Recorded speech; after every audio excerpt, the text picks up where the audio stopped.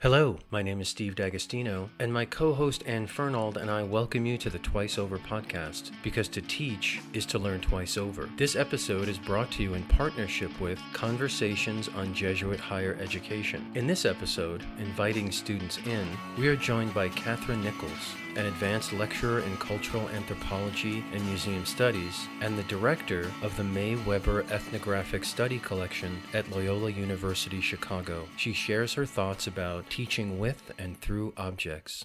So Catherine, welcome to the Twice Over podcast. Thank you so much for having me. We've been talking a lot about curation in the kind of casual way that people talk about curation of content, but you actually are someone who works with a collection and thinks about curation and talks to students about curation. So I'm wondering if you can talk about what it is you do as the director of this collection. So this collection came to Loyola as a gift to the university from a Chicago-based collector, May Weber, who was someone who had varied, enormous interests in many disciplines, in many, areas of study. And she had a real, I guess, passion for thinking about, experiencing, traveling in areas of the world that were not Chicago. And so she also sort of occupied probably a social position in which involvement with museums and collecting was certainly something that was common. And so I'm sure there were, sort of like kind of social aspects to her interest in collecting and museums. She's a passionate educator. If you read some of the documentation that is associated with this collection, she operated a small cultural arts museum in Chicago in the late 80s and early 90s. And she was very interested in thinking about kind of innovative ways of teaching, but also, reaching folks via the kind of material world. She operated this museum that almost resembled all of the positive things that you might associate with dioramas, the ability to sort of move through spaces with objects instead of kind of apart from objects. She juxtaposed objects to almost like recreate spaces in which I think folks could maybe imagine the use of objects, but also have a very close experience to get maybe just another view on aesthetics. When she passed, her collection came to Loyola. I'm a trained museum professional as well as an anthropologist. And so I really kind of took to heart all I could learn about May Weber and her kind of approach to engaging different people with, materials that were materially unfamiliar. I think one of the wonderful things about university museums and collections in universities is that you have the ability to experiment, to take risks, to be thoughtful about different ways of working. And some of those ways of working can come from my colleagues, the way that they're thinking about the relationship and the relational qualities of museum collections. But certainly I have a call to really engage students, I think, with this collection. And so one of the things that is so wonderful about the collection is just access. So access is so difficult for university museums, all museums. Museums are not like libraries. You cannot just wander into the collections and start thumbing through books. Access barriers in museums for doing things in museums that are not just kind of going and looking at exhibits or having kind of social experiences or, kind of getting a tour are really quite challenging to do. So I sort of approach this collection as, what could we really do with this that is not something that you could typically do with an existing collection, with a museum collection? And so one of the things that I have really focused on is really like literally trying to get objects into the hands of students. We have a very small antiquities museum at Fordham, and our curator came from the Metropolitan Museum of Art and now curates this tiny collection, but it's a teaching collection. And so I had my students in the museum And she said, this is the 2,000-year-old drinking horn, and Fordham is the Rams and it's shaped like a ram's horn. See what you think. What do you think about it? And she's just passing it around. I'm like, I'm freaking out because my entire experience of museums is the one thing you cannot do is touch the object. But that's the whole gift of it. It was incredible. There's the ability to handle, to touch. But I think that there's also, what is so wonderful about this collection is that my students have constant access. So I teach a course every fall that really focuses on how to sort of do research. I will pull objects out every single day. The students have objects that they are working on as researchers. I really commit to facilitating access to objects, access to data. I really have come to believe that access to data is such an important aspect of pedagogy. I think the pandemic has made that very clear to me, because what the pandemic has done as a person that does museum-based research is said, you can't come in here. And so all you can do is sort of use what we have in digital format.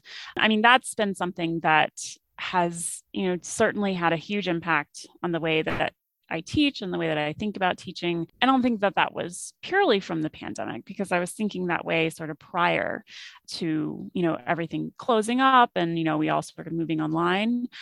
I feel very strongly about having students have access to data itself and really be empowered and supported as they produce their own knowledge with that data.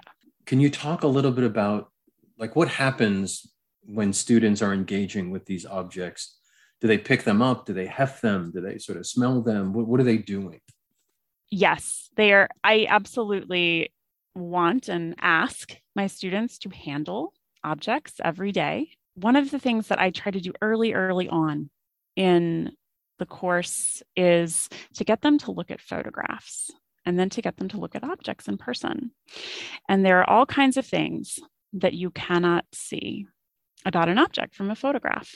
This is a very, very, I think, important lesson, because it really calls attention to the nature of how you interact with data, right? How you sort of interact with objects, and the ways in which you're limited by the digital, but also the ways in which the digital affords more opportunities to make connections, to make knowledge, all of those kinds of things. And what is my favorite thing is when a student starts to look at an object and starts to notice things that I didn't even pay attention to.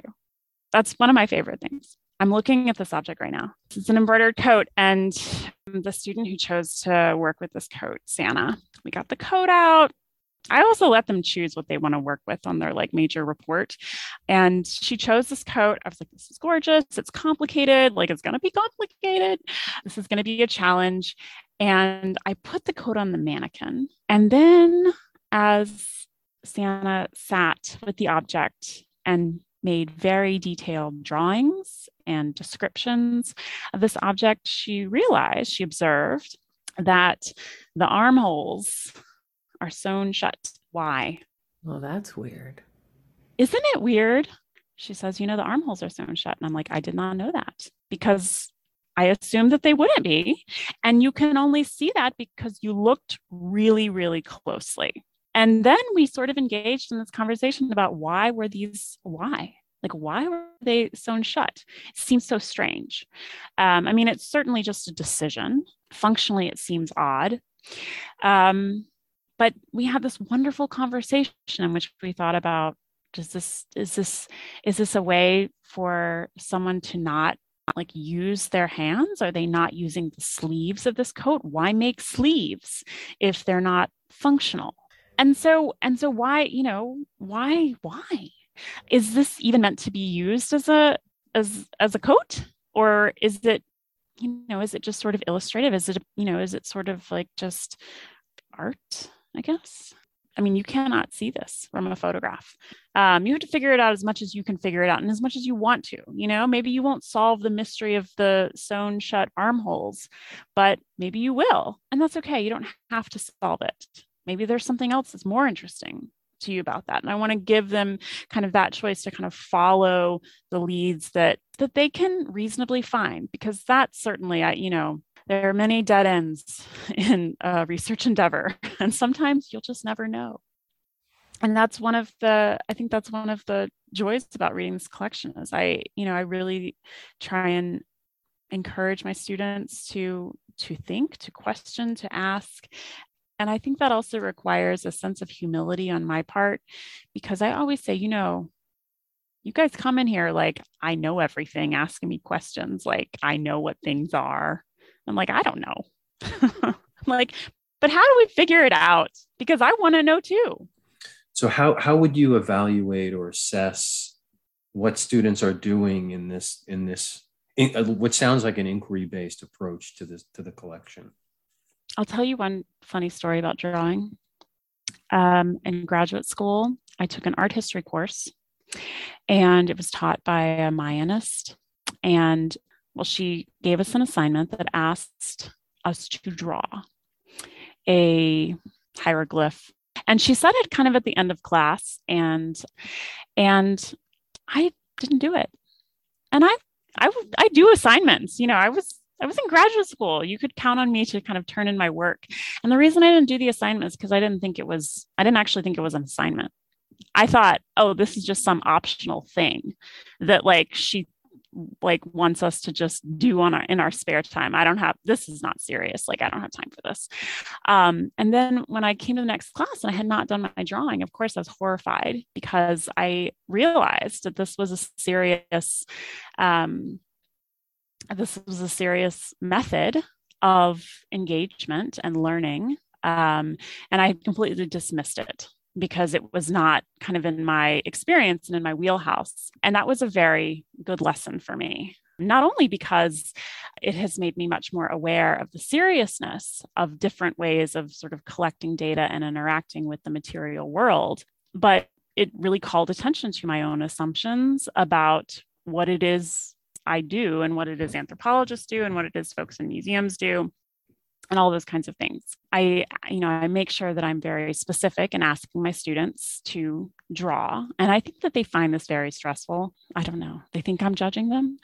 They're being judged by their peers in a way in which they feel uncomfortable, because a lot of them are very familiar with writing, but drawing is something new for them. And in some ways, it's sort of a nice way to say, look, we're all kind of starting from where we're starting from. And I'd like you to draw this and then tell me, how did it change how you see?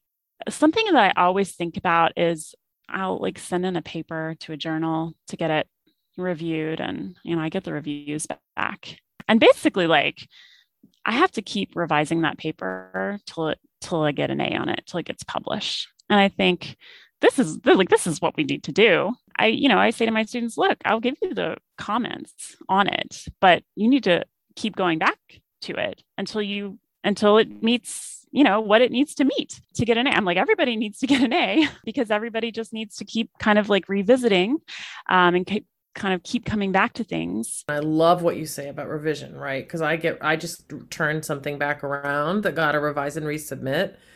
And I can already see that it could use one more round. I haven't gotten the answers yet, but I know whatever happens with it, I now understand the next turn of the crank is how I'm thinking of it, to make it just that much better.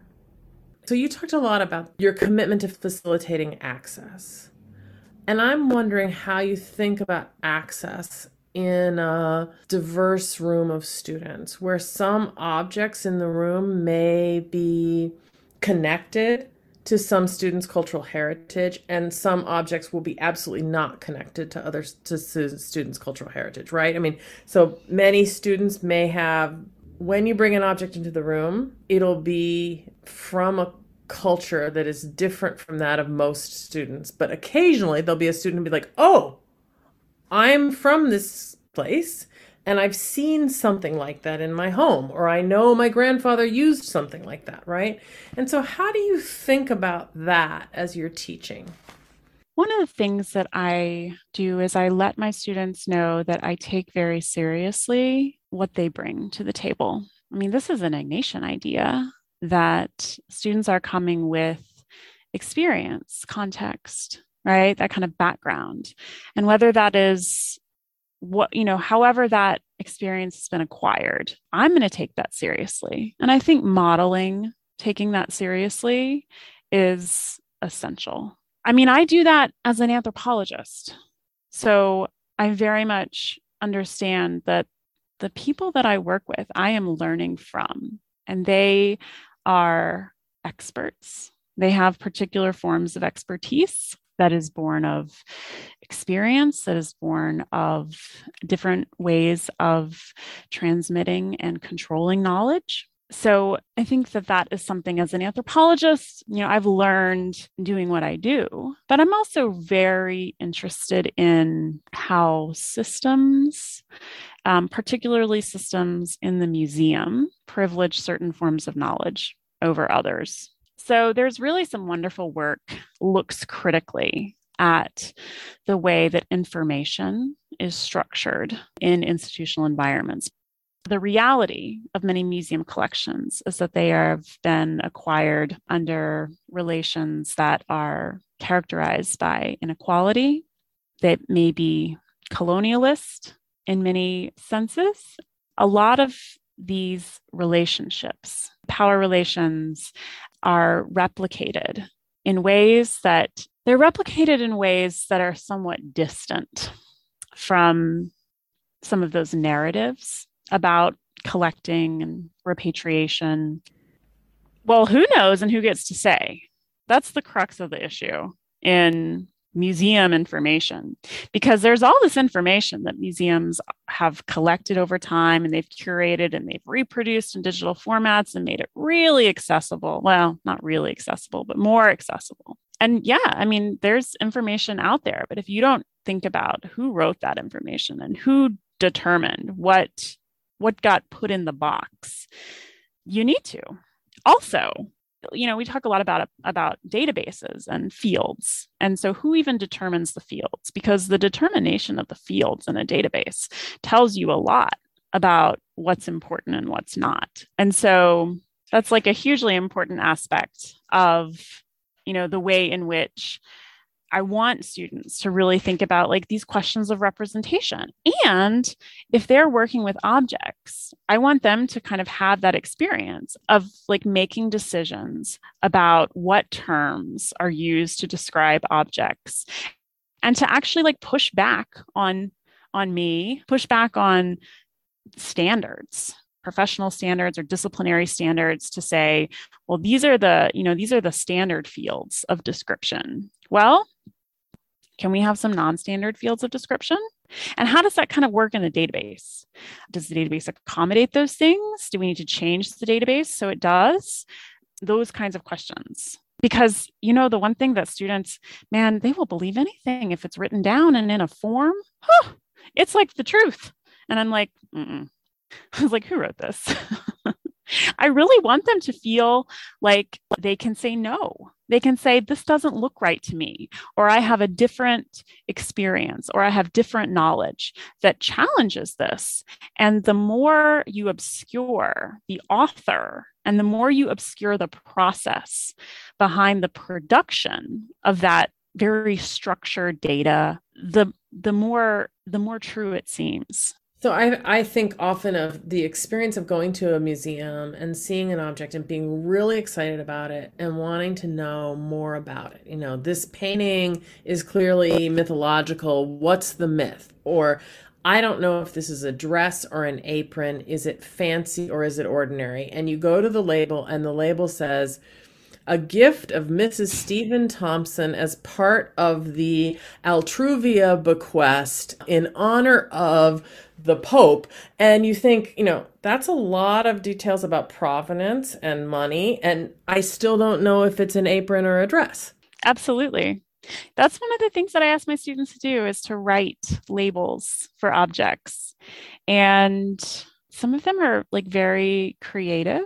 Some of them really take risks. And I think at that point in the semester, they've kind of like come to feel a level of comfort with each other and with me, because I'm really interested in having a conversation with them. Show me what you figured out. Let's look at it. I'll tell you what I think, and you tell me if you think I'm right, and I'll tell you, let's figure it out. And that ability to kind of, come to the table with one's own knowledge and one's own experience is frankly wonderful. I can't wait to see what Santa finds out about this coat. Is it a coat? I don't know. The database says we should probably use coat to describe it, but should we? I don't know. What do you think, Santa? Giving students that, inviting them to do that is wonderful, because they're going to come up with ideas and make observations that I'm not going to. It echoes my experience in the museum field, which is one that has always been a very supportive community. That's one of the things that I have always experienced as an academic. Academics that work in museums, especially in anthropology, tend to be very supportive of each other. And I always say it's because we're all working together against this institution that is so deeply problematic, but is also so potentially like generative. I think that there's that really shared sense of how can we kind of think these things through. I really see my students as essential in curating this collection, in thinking about ways to interact with objects that are really not limited by ideas about you can't touch that, or we have to do it this way, or the catalog says this, so it must be true. I mean, we can do whatever we want in here, I think. And I want students to have that experience, to feel like that they are welcome to bring their own knowledge and experience and interests and effort to the table.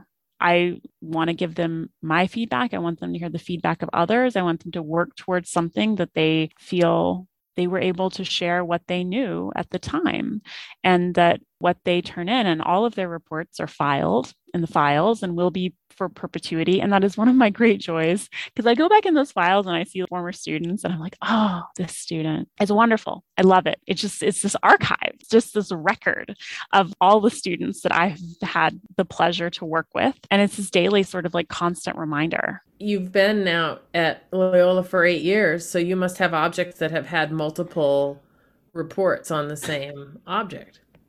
No. We have too many objects. I'm like, everybody does a new object. Oh, you have to do a new object? That's part of the rule? You don't have to. What rules? I'm like, if you can make a good enough argument, I will hear you out. Another thing I always ask them to do is I've been doing this in the past. I want them to work on textiles, because we have so many textiles and I love textiles, but textiles are just so frustrating in a lot of ways, because they're so, you think, oh, this is going to be so like, it's nice. These are very like foldable, but they take all this room. They're such a pain.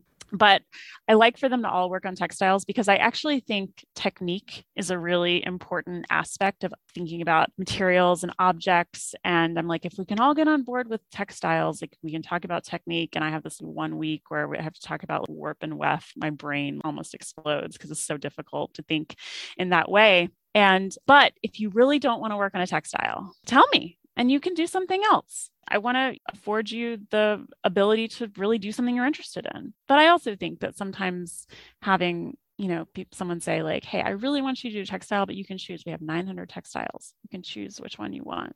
I'm sure you can find something in here that might suit you. But I also think that it's fascinating to me why students choose the things that they choose.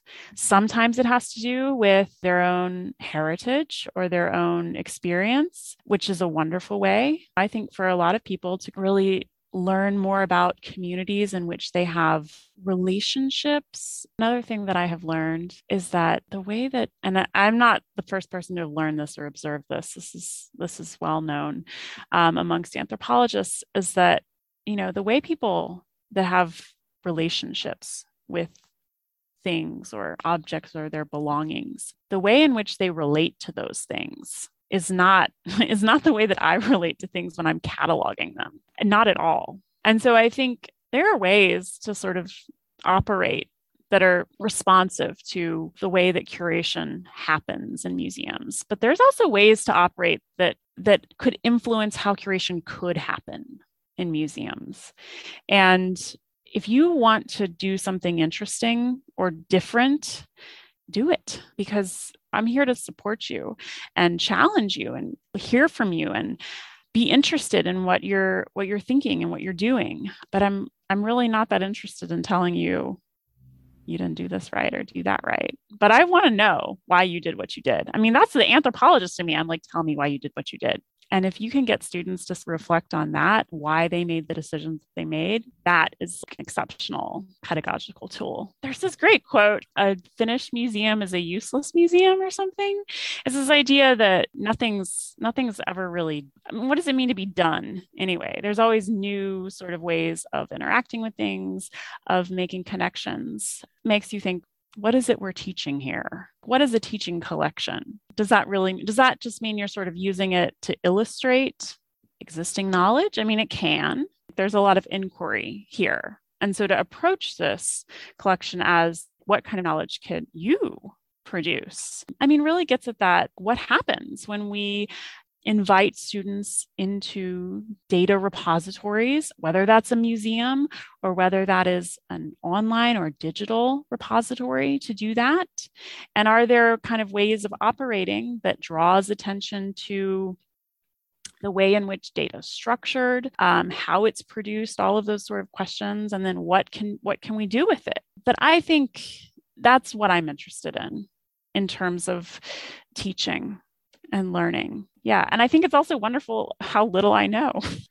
We always like to ask people about a favorite teacher, someone in your past who continues to inform your practice as a teacher.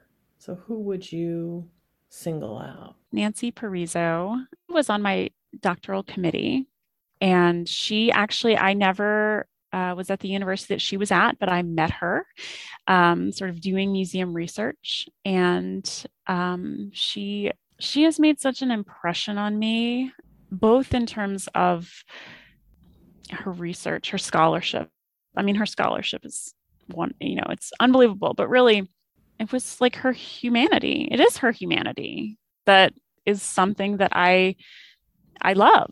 It just, in so many ways, she has modeled like what it means to be a human being. And what a wonderful thing to find that in someone who is also a teacher. I mean, she has done this in so many ways with me and with other students. It's hard for me to even kind of tell you about Nancy because she's such an important person to me. I mean, I have learned so much from her outside of a classroom. And those are things that have enormous value to me. And I know she's had just a huge impact on my own thinking, my own work, the ability for me to do my work. She listened to me as as sort of a graduate student, kind of as a younger graduate student. She really listened to what I was interested in. She responded. She did so many things to sort of like clear the way to make the things that I was interested in possible. And just, she's a wonderful person. She's a wonderful person. And I think that makes her a phenomenal teacher. Thank you so much for your time. It's been a real privilege to talk to you. Thank you. Twice Over Podcast is available on SoundCloud, Stitcher, and Spotify, with new episodes appearing twice each week.